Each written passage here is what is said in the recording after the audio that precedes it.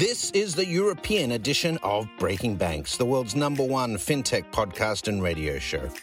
We bring you the European unicorns, startups, founders, regulators, and leaders innovating the rapidly evolving fintech scene today. A truly localized podcast with both English and local language content, with some of the world's most well-known hosts and influencers in the fintech sector globally. Join us every week as we explore what makes the European Union a phenomenal proving ground for many of the fastest growing fintech players in the world today. Okay, let's roll.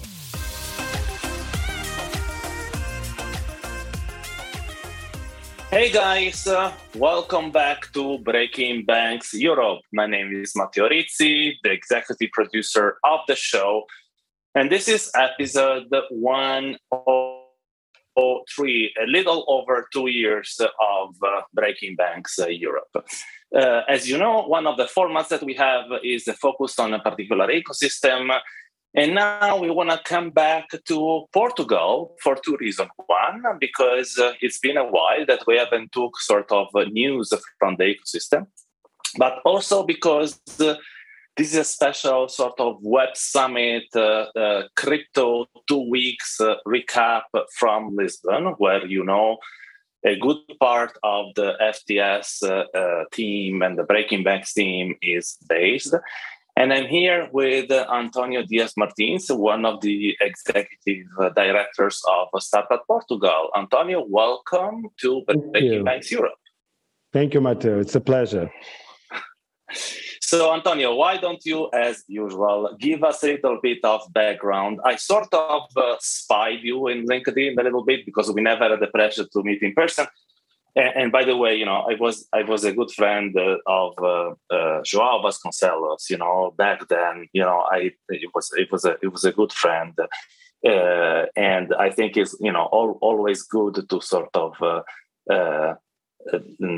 reminding, you know, to everyone how like a great human he was. So I know a little bit of the startup Lisbon sort of pattern and ecosystem. And I saw you have a very particular background. So you're not coming from the startup world, right? I was curious. Hey, actually, I've been connecting with startups all my life because I started being a consultant for Accenture, then moved to start up a private equity fund that also looked at new businesses, and then went on in banking. And afterwards, I was a manager, general manager of a family office, a Portuguese big family office for the last 11 years, which also invested in startups. So the startups ecosystem always was a part of my professional life, and it is with great satisfaction that I, since 1.5 months, have joined Startup Portugal team to follow up the work done by the previous direction, the previous board of directors. We are now entering a new cycle for Startup Portugal. I think it was founded in 2016 by João Vasconcelos, as I told. He left a great legacy in what relates to startup world and entrepreneurship community in Portugal. And the first years were highly dedicated to put startups and entrepreneurship on the first priority of the economy in Portugal. And I think that was made with success. The coming of Web Summit to Lisbon was also a part of this work. And we are now entering a phase where we, Startup Portugal, want to develop and want to be maybe a scale-up and to have additional resources and do new projects with new capacity based on the good work that has already been made until now. It's great because you can give both a sort of the perspective on how the startup ecosystem has evolved, but also how the capital, dedicated to startup has evolved. Because that I remember I moved to Portugal officially in 2016, 17. And, back then, the vertical, certainly in fintech, it was not like any sort of VC dedicated to fintech to start with. Banks were, a little bit looking at, what to do. Of course, as you said, the fact that the startup culture was pushed very, very hard.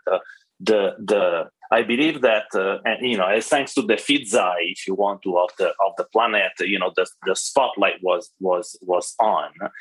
But how do you think that the investment side has evolved, and how would you picture the situation right now? Well, I think we are in good shape because even with the pandemic, investment in startups never been so high in Portugal as now. We just reached a goal of $1 billion United States dollars of investment year to date, 2021, in startups in Portugal, which is more or less the double than what it was made last year. And really, I think startups are becoming to be much more attractive to investors than previously. I think traditionally,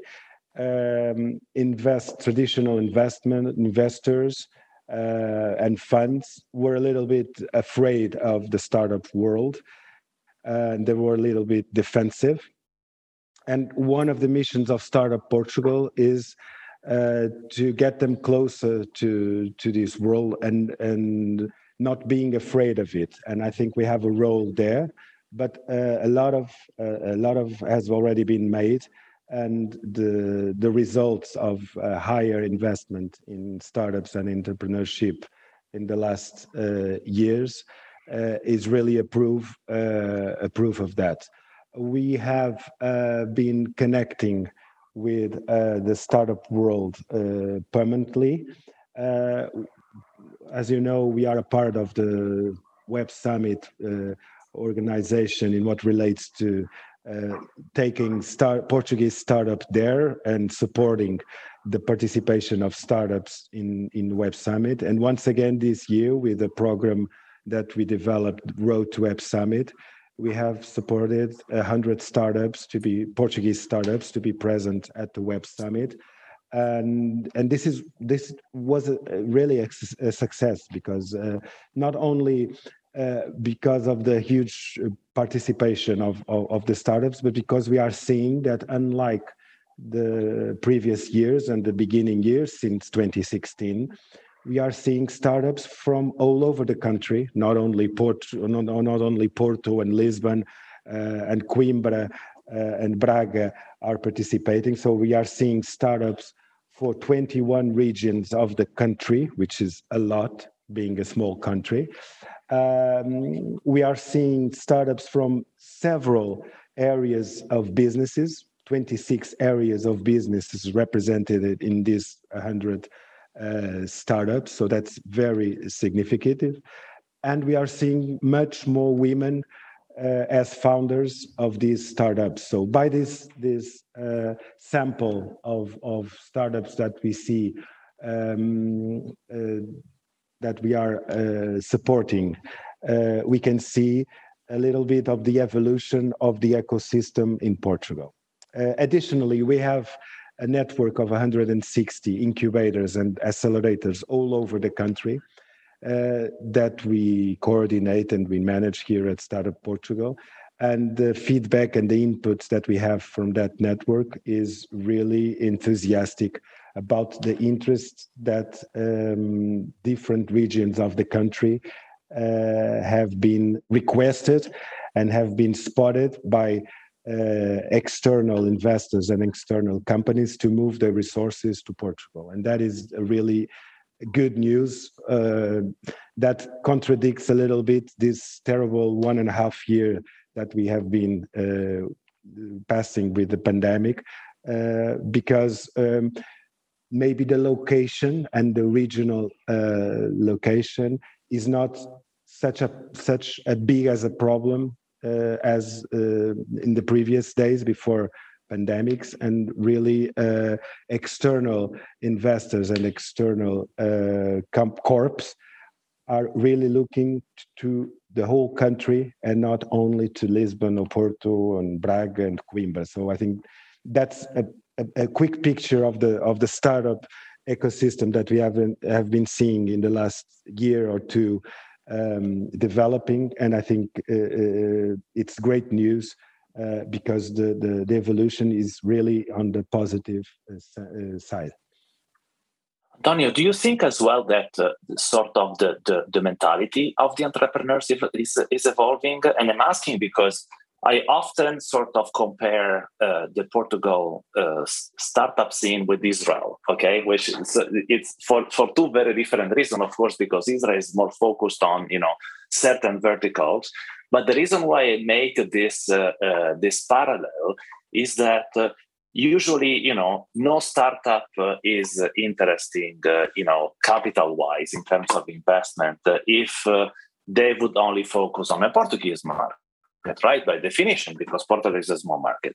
So is it that the fact that this evolution is done also by a sort of a switch of mentality where, indeed entrepreneurs, they understand more and more that, it is actually an opportunity to have a quick access to resources, being a place where, developers want to actually come and move, where actually resources are extremely bright in terms of, and yet at the more affordable cost that in the rest of Europe, because we have to, say the things as they are. So how about that mentality switch? And do you think that both investor and entrepreneurs are sort of come to terms with that, with the fact that even if these are rather small ecosystem, really, you can perform here investment without borders? Yeah, you're totally right. I think there are two main words about startups that we have to take into account, which is innovation. It's absolutely paramount, the importance of innovation. And I think the second word is talent. And in those two fields, I think the mentality and the presence and the importance of Portugal has been rising absolutely in an unquestionable way in the last years. We saw a big movement of talent leaving the country 5 years ago, 6 years ago, to corporations and to outside and to exterior markets.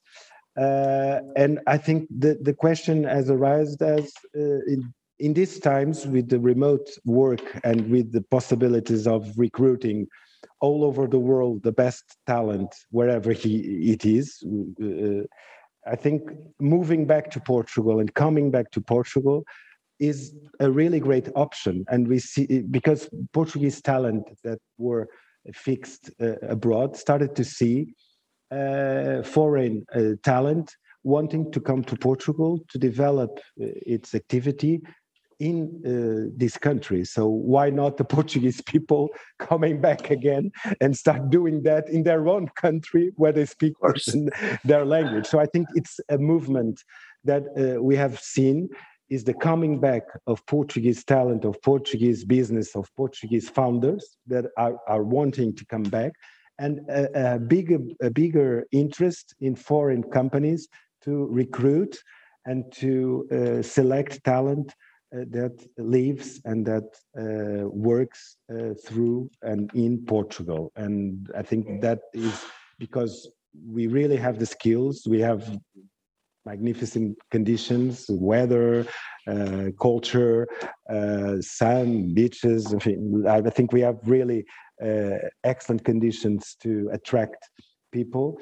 And in what relates to talent, we have another thing that you mentioned, and it is really a critical point. It's because I think we are born with a mentality of looking to the whole world as the necessary market of expansion from day one when designing a new business, because nobody can start up a business in Portugal just dedicating a scalable business, let's say, just dedicating their efforts only to the Portuguese market, because it's not possible, because we don't have enough size of market to make a business scalable. So from the inception, from the beginning, a new idea has to be directed to international markets. So we have that flexibility, we have that mindset, and I think that is really appreciated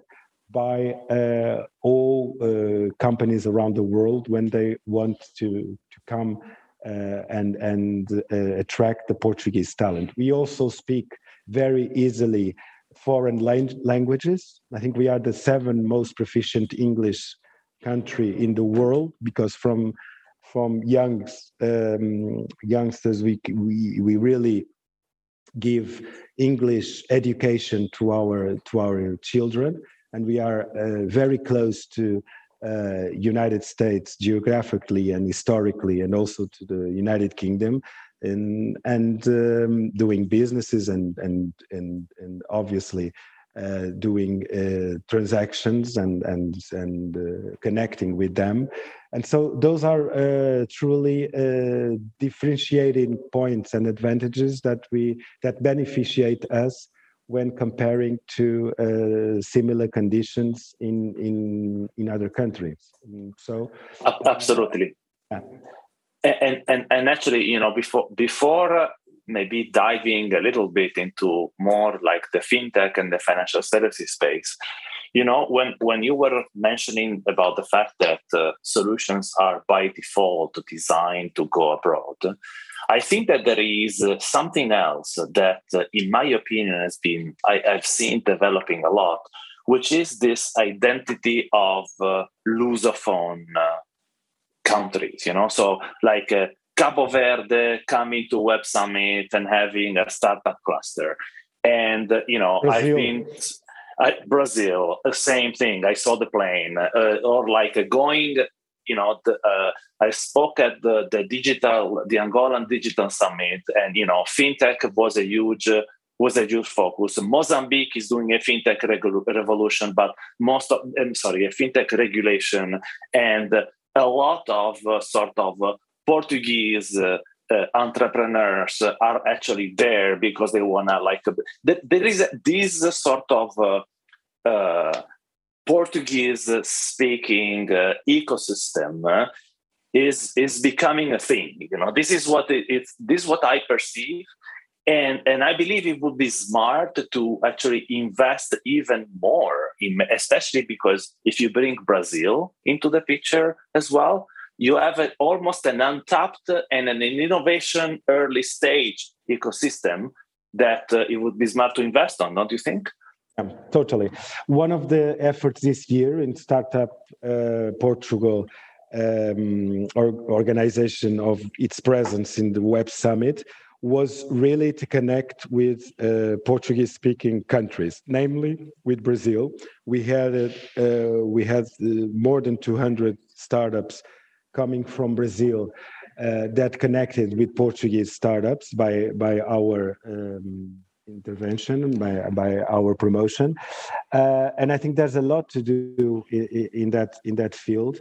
I have been talking with Brazilian government representatives. They are really eager and really enthusiastic of learning things with us and from our experience, because they are a huge country, a huge market, and maybe some things that we have here in a smaller scale, like the incubators network, like Startup Portugal being an independent association, very close to the government, but also very connected with the entrepreneur ecosystem. They, in a much wider and bigger country, have more difficulty in implementing from zero. So they want really to learn from us.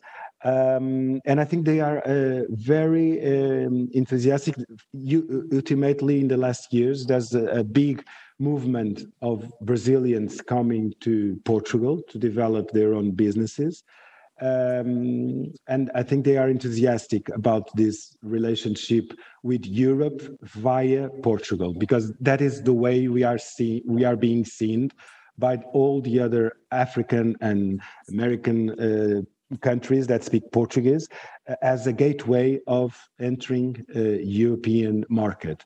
And I think we can be very useful in that.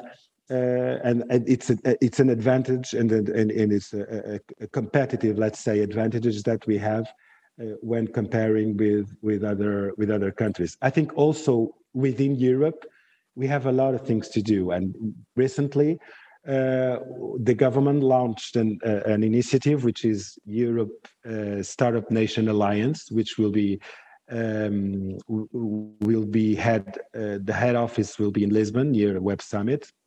It was launched this year, and it will be participated by 26 EU countries, and each country will designate their own representatives and their own startup associations locally. And Startup Portugal is going to have a role and a big contribution also in that field. So I think we have, for one side, to do our homework in Europe, to make Europe a really addressable market to each new business, to each entrepreneur, and to be easily reached when somebody starts up a business.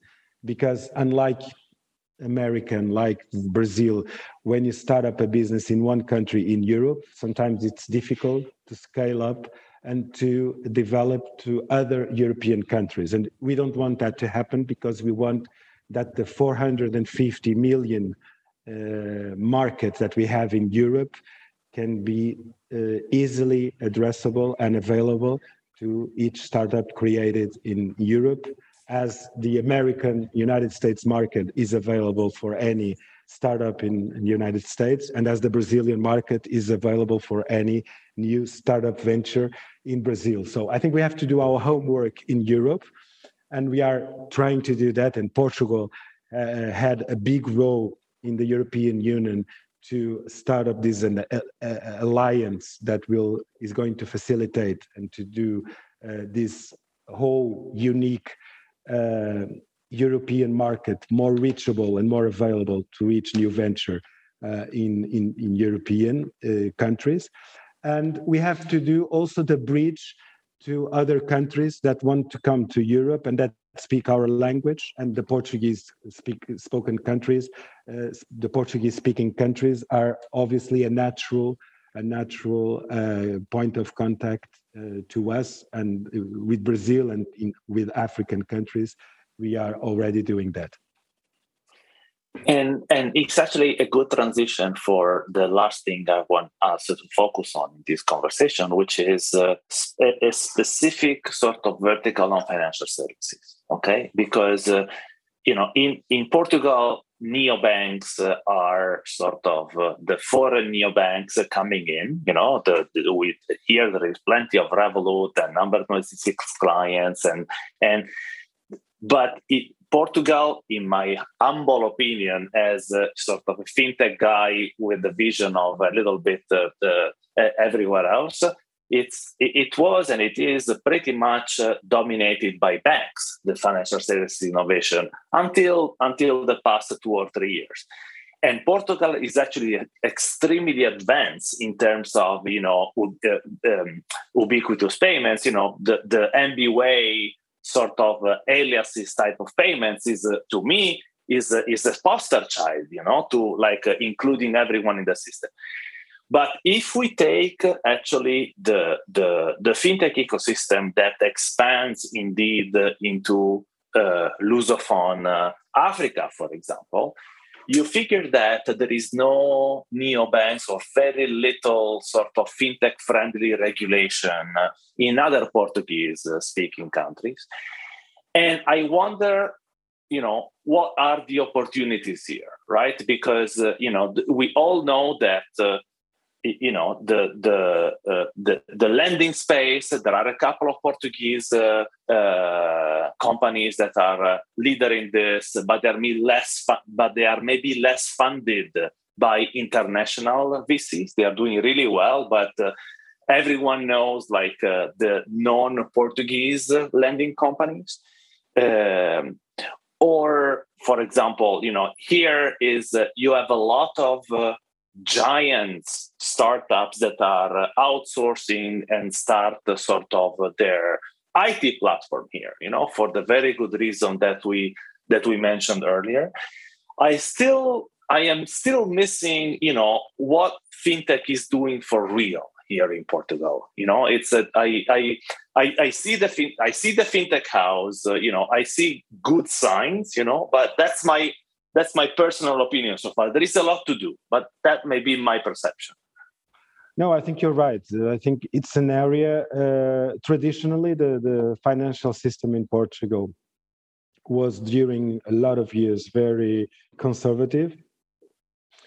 We had one thing that differentiates us from the international markets, which was an interbanking company association that is called SIBS, that is transversal to all the system, and I think that it was a good thing to happen because it made focus on developing new technology and new software and new possibilities that would be participated and directed to all banks working in Portugal.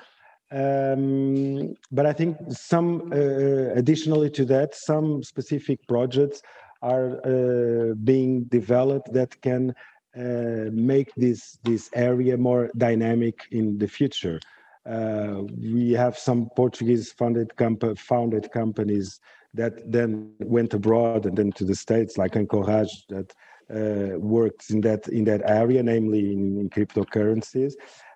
We have also some new approaches to lending with small Portuguese fintech companies like Reis, that also reinvented the way to direct lending to small companies that didn't have the interest and from traditional banks because of their supposed higher risk of credit. And it has been proven that in case, for instance, of Reis, the delinquency rate is really low when you are able to manage and to look through things and to analyze corporates and corporate risk in a very complete and professional way. They have a delinquency rate of only about 1.5%, which is nothing. And so I think we are doing something, but there is a lot of work yet still to do ahead. And it's an area of high potential development in the future. We can also see the examples of what is happening in Brazil, which are very. They had to do in the fintech world and in the financial world. They had to develop a lot more quick than us in Portugal, because historically they struggled a lot in this area and they had to improve their capabilities in this area much quicker than we. And so I think it's one of the areas where we can still develop and still increase the number of projects and the number of new ventures. But I think traditional banks are really having somehow a difficult time because their model and their legacy and the historical issues sometimes don't let them be so aggressive and so flexible and so innovative in their offers. So we have to let that to startups and to entrepreneurships in that area to lead the way ahead. So I think it's an area of future growth that we are going to see in the next years, really being developed here in Portugal. Which might be the reason why the whole crypto and blockchain ecosystem is so flourishing here, right? Because it is almost if the most radical innovation in financial services sort of got a fertile ground here in Portugal. I was actually trying to remember the name of Marco Nigris. He's also working on a startup that does lending through crowdfunding through blockchain. The name escaped me of the startup, but because you see all this blockchain ecosystem in the country, and we sort of witnessed the fact that in the past 2 weeks, right now, sort of overlapping the Web Summit and the whole week later, there were probably a dozen of crypto events, and if you go to LC Factory, you see all these crypto guys walking and going to the Solana event or to the Binance one, and it was actually super bustling. Is that because what's motivating that? Is that both a sort of crypto friendly ecosystem? Is how many people I talk to, how many crypto holders, they say, I just want to move here because this is it, because as the mother of digital nomad community, Portugal seems just to be a natural gathering from them. But what else is there? Yeah, you're right. I think we still are struggling a little bit with regulation issues, and it's really a challenge for those types of projects to start up and to be retained in Portugal. So we see a lot of initiatives starting in Portugal and growing abroad, where the regulation issues and this type of barriers are more flexible and are more developed. So I think that is something where we have to work in Portugal to improve the environment and the conditions to develop that sector and that area. But yeah, I think we have conditions in terms of knowledge, in terms of skills, in terms of talent. Already some specific projects that already shown us that either in tech regulation, cybersecurity, alternative financing, in payments and money transfers, lending, credit. I think a lot of areas that you have specific Portuguese initiatives that show that something is really being done. But I think there's a lot to go ahead and a lot to be done in the future. And I think in that area, European Union regulation, Portuguese regulation, and really has to step ahead and has to facilitate the conditions to start up this type of sector and businesses. Antonio, our time is up. Thank you very much for being with us. And, we are all watching closely the evolution of the ecosystem because you're just here, Estoril, like only 20 kilometers from Lisbon. But I'm looking forward for the result of the great work that you and the team are actually going ahead. Thank you very much for being with us. Thank you, Matteo, very much. Thank you. Thank you, guys. It's a wrap. FinTech Stage builds innovation ecosystems. We engage incumbents, investors, entrepreneurs, technology partners, and regulators to build trusted and connected FinTech tribes around the world. We firmly believe that innovation in financial services will improve people's lives. Through our immersive programs, we connect global industry experts with local financial services communities to explore, challenge, and solve important issues related to FinTech, RegTech, InsurTech, artificial intelligence, identity, and financial inclusion. The good news is that we have done it before. InnoTribe was the first and largest FinTech movement worldwide, and our founders were amongst its orchestrators. We build programs with a wise combination of formats, partnerships, and content. It is experience-based, tailor-made, and proven to deliver results. Visit us at fintechstage.com or feel free to send an email to operations@fintechstage.com for more information. Hey guys, welcome back to Breaking Banks Europe, episode 103, Web Summit episode focusing back on Portugal. I'm here with my friend and neighbor, almost, Pedro Vieira. We are both physically living in Portugal, but probably have one of the most international background that you might imagine. Pedro, really welcome to Breaking Banks Europe, my friend. Thank you, Matteo. Thank you for having me. So why don't you give us a little bit of your own background? But, investor sort of cuts it, right? But gives a bit more of color. Sure.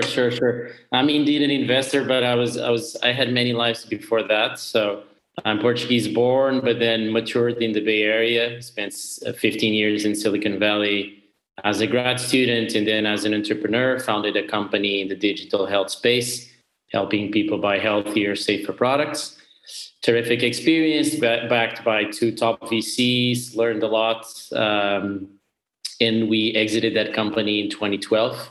And since then have been helping founders in some way, shape, or form. So initially, or right after that exit with Good Guide, was the name of the company, we set up a nonprofit called west2west.org that bridges between Portugal and Silicon Valley, helping entrepreneurs, Portuguese entrepreneurs and businessmen and women to go to Silicon Valley and learn about what's happening there, and then try and connect them with funding sources and whatnot. After that, came back to Portugal again after those 15 years and joined 500 startups to help them with all their capacity building initiatives in Europe and Africa.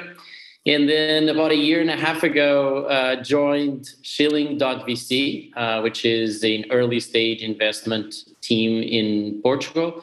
We launched our first institutional fund very recently. It's going to be a 45 million investment fund for pre-seed and seed tickets. We invest in a sector agnostic way, and we invest from Lisbon to the world. That's a long introduction.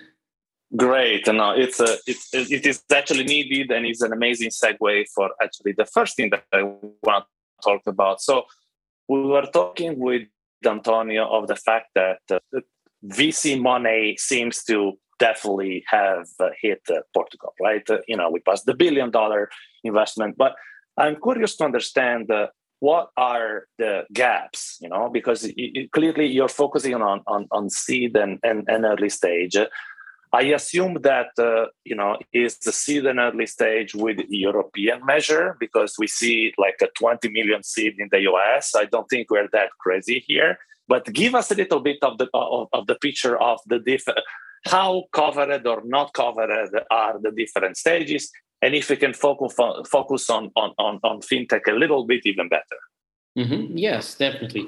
So in terms of quantity, I can tell you from experience, having launched Shilling Founders Fund and actively deploying capital in the last 6 months or so in Portugal, that the quantity of the deal flow is much higher than we actually had initially forecasted.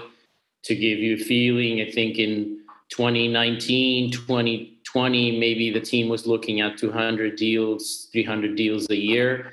And now we're doing that amount on a quarterly basis. Obviously, we're also looking a little bit more outside Portugal than before, but still, there is a clear upswing in the number of deals. In terms of quality, also very interesting what we're seeing, because Portugal, and maybe this connects to some of the other things we'll talk later, is becoming really, really international. And so we are starting to see many, many more multi-times entrepreneurs. I don't like to call them serial entrepreneurs, but people who've built companies before and now are building another one. And they decided that Portugal is the place to do that. And so that is adding, I think, quality to the deal flow. Not that there's no Portuguese funds or Portuguese founders of quality. There are, for sure. I'm just saying that now you have diversity and you have quality in what we're seeing. And are they expensive or not? To your point on valuations.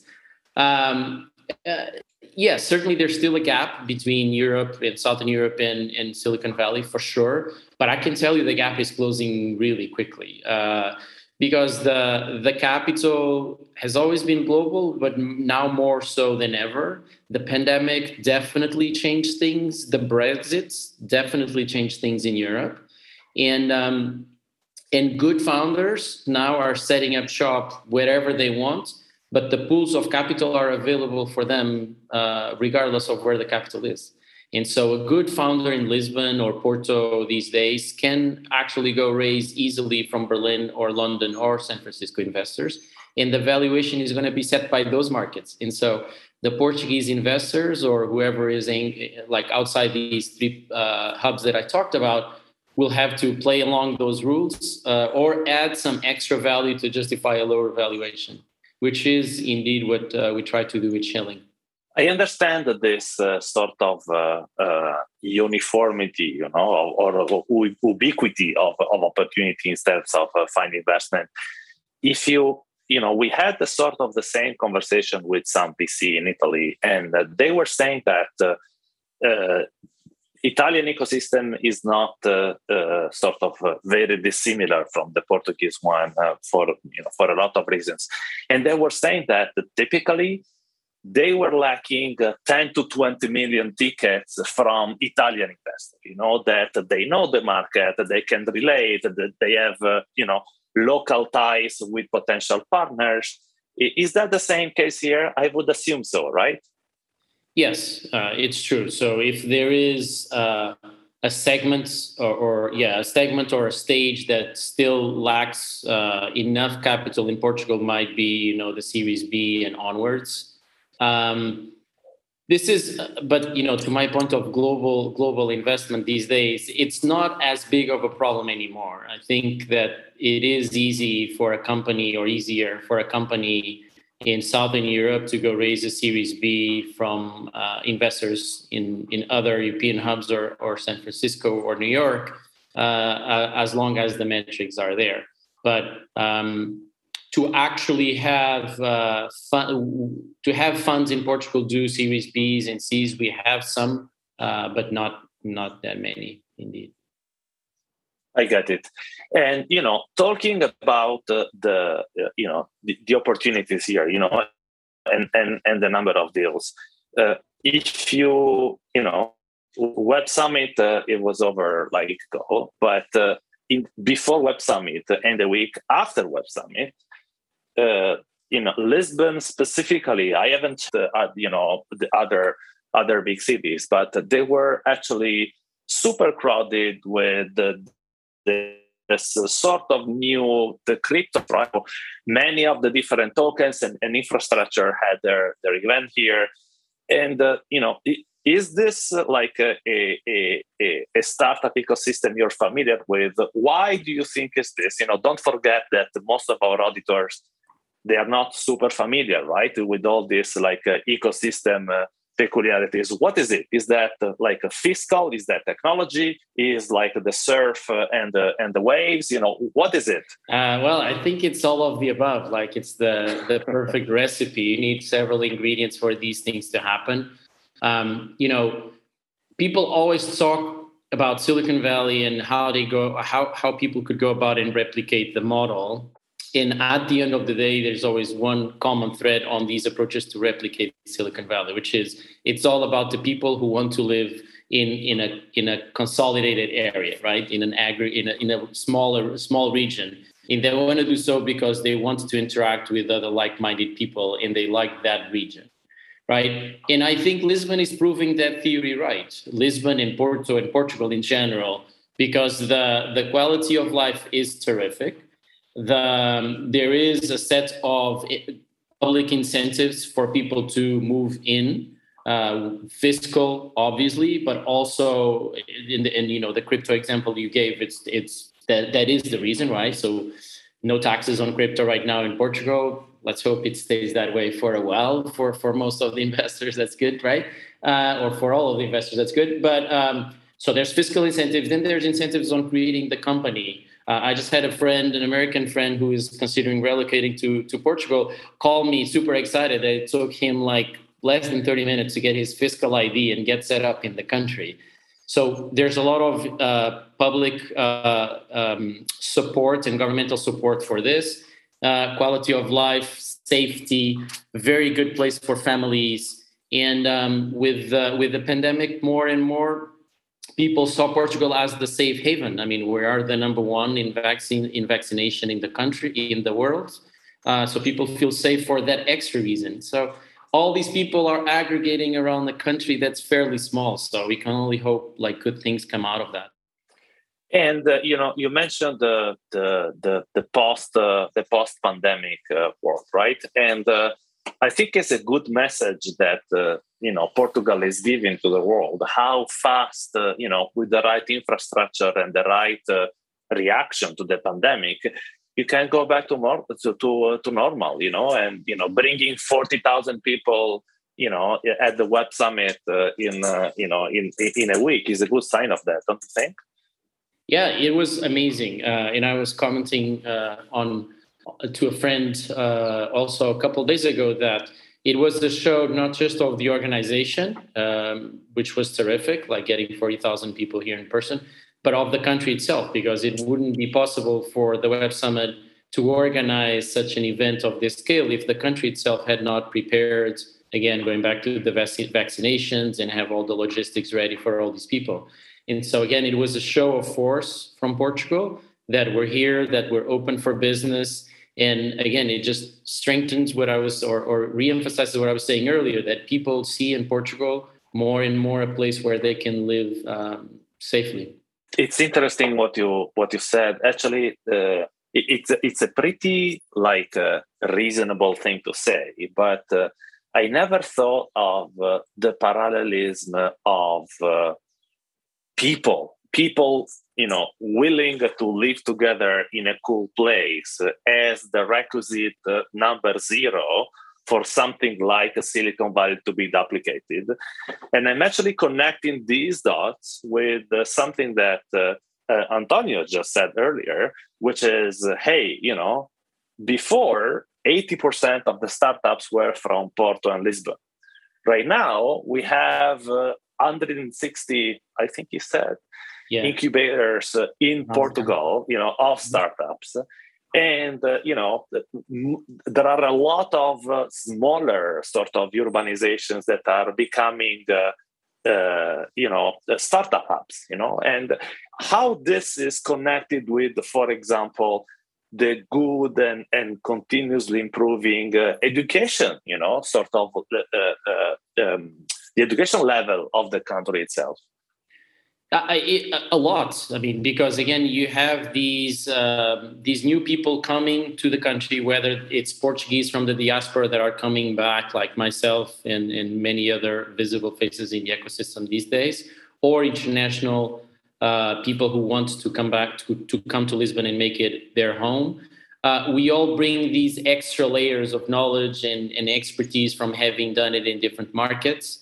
And that helps, again, build up capacity in the country. So there will be more opportunity for knowledge transfer, and people. Peers learn from peers, founders learn from founders more than from investors or accelerators, to be honest. So having more of these high quality founders setting up shop in Portugal is critical for the continued growth of the ecosystem.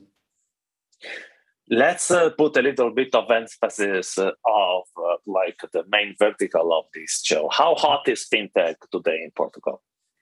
It's very hot. Obviously, it depends where you draw the boundary of defining what's fintech and what's not fintech. Because great answer, my friend. Great answer. Because these days, as an investor, we can see almost 80% of things will pitch you to be a fintech, even if they're a supply chain solution, SaaS solution for the restaurant industry.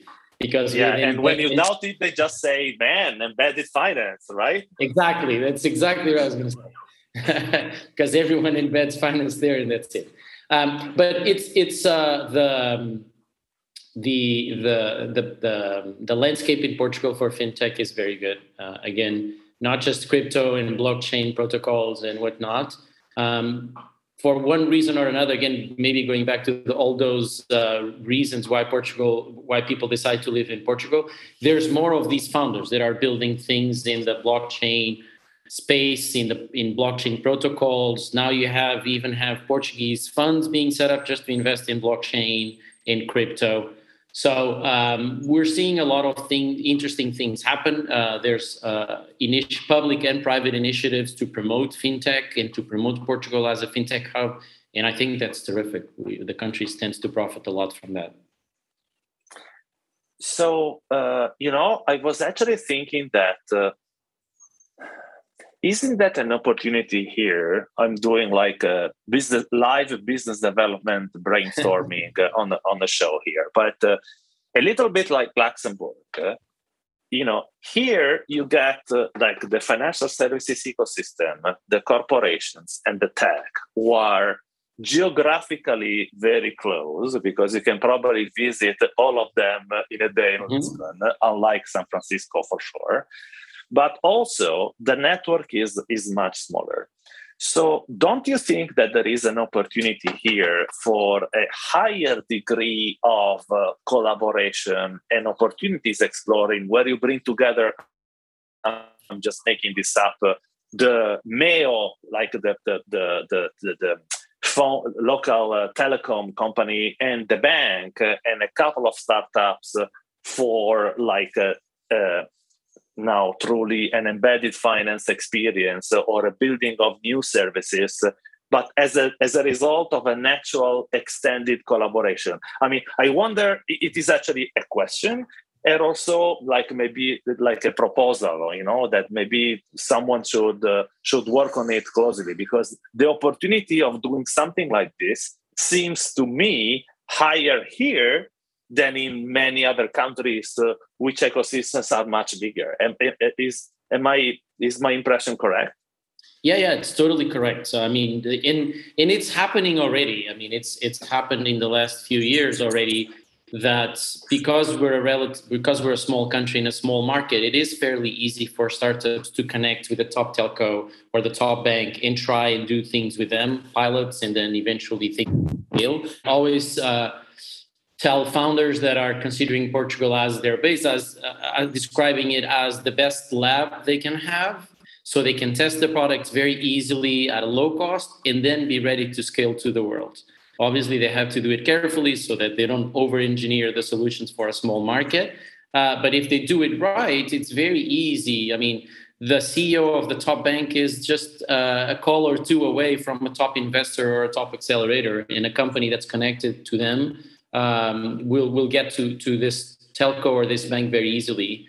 Is there room for more collaboration? Sure. I mean, there's always more to happening. But if you look at, there's stuff happening in fintech with SIBS, SIBS, and in their accelerator.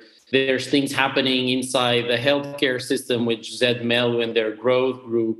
There's things happening with Brisa on mobility. So there's already a lot of collaboration between startups in the industry, but obviously there's always room for improvement. And I think the investors that are smart about it, now here to bring it back to Schilling for a second, will take advantage of that and will be able to help their companies very easily pilot their things in a top corporate in the country and then help them scale that solution globally faster. So maybe one last sort of point of attention, because I don't want to give the perception to our auditors that we are just blindly vouching for this country and like the new paradise.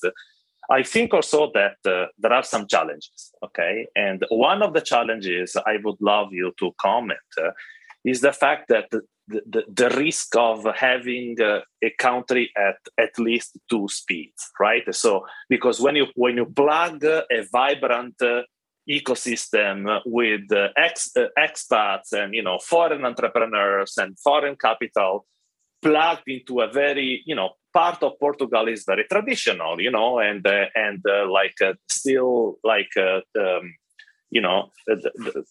the old generations are very far, right, from all this new techno world, and starting from the fact that everyone wants to stay in Lisbon to a point where very soon people from Lisbon, unless they own the house already, they won't afford to basically rent a place in Lisbon. So I identify this as one of the possible point of attention of this very fast-pacing transformation. What's your take on this? Yeah, I totally agree, and I saw it happening in San Francisco, and I've been talking about a lot of people in Portugal about that. I think there's a lot of lessons to be learned from cities that went exponential growth in number of people, in what happened with housing crisis and social tension and whatnot. And I am kind of seeing a little bit of that already happening in Lisbon and Porto, so the top cities, where the prices are already going up very fast. And definitely there will be tension. And the government and the local governments will have to work on that. But I think I see it as part of progress. Maybe this is my talking with my capitalist hat, but I also have lots of social worries and concerns. And, I started a nonprofit, so I have the two sides of the coin here. I think there's room to improve. I agree with you that this is not the perfect haven yet for everyone, especially the local communities will have to adjust, and they will need support to do that. And I think it's more like on the economic side and the financial side, because definitely the average income in Portugal is very low. And then you compare that to the average salary of these remote workers and in digital nomads in the country is very high. So that disparity is going to cause tension, no problem, no question. But that's economic and financial. Socially, I don't see any tension issues, which is something that we saw happening in San Francisco and in the Bay Area because of the homeless situation. I don't see that happening in Lisbon or Portugal, for that matter. Portuguese are actually very welcoming to other cultures, other religions. And you even if you go outside these main cities in the countryside, there's a lot of these digital nomads and remote workers that are actually buying properties in the countryside. And these like small villages that were like dying because everyone left to go live in the big city now are being reactivated by these foreigners who are coming in and buying property and reviving it. So actually, it's a positive thing for these pockets, right? So it's good and bad. The country, the local governments will have to find solutions to make it work for everyone. Overall, I'm still very optimistic about the future. Yeah, same here. Also, because everything is relative, right? So if you have a property here, like in the middle of the country, you're still like, it is very difficult to find a place that is more than 2 hours away to any big city here in Portugal. If you take like Porto, Lisbon, and Faro, you can't be like more than an hour and a half away and being like completely isolated from the rest of the world. So I think that exactly for this, that's why they call it the new Silicon Valley. But let's hope just that it will be just the new Silicon Valley in the best of terms, right? I agree. Let's work on that. Pedro, thank you very much for being with us. It was a super nice chat as always. And let's sort of commit live to do it in person very soon, my friend. Let's catch up next week at the beach. Promise. I'll be in Israel visiting you soon. See you. Thank you very much, Pedro. Thank you so much for being with us. Guys, that's episode 103. It's a wrap. Thanks for listening to Breaking Banks Europe, a Provoke Media podcast in cooperation with FinTech Stage. Don't forget to tweet us out, shout out, or post to the team at Breaking Banks EU on Twitter.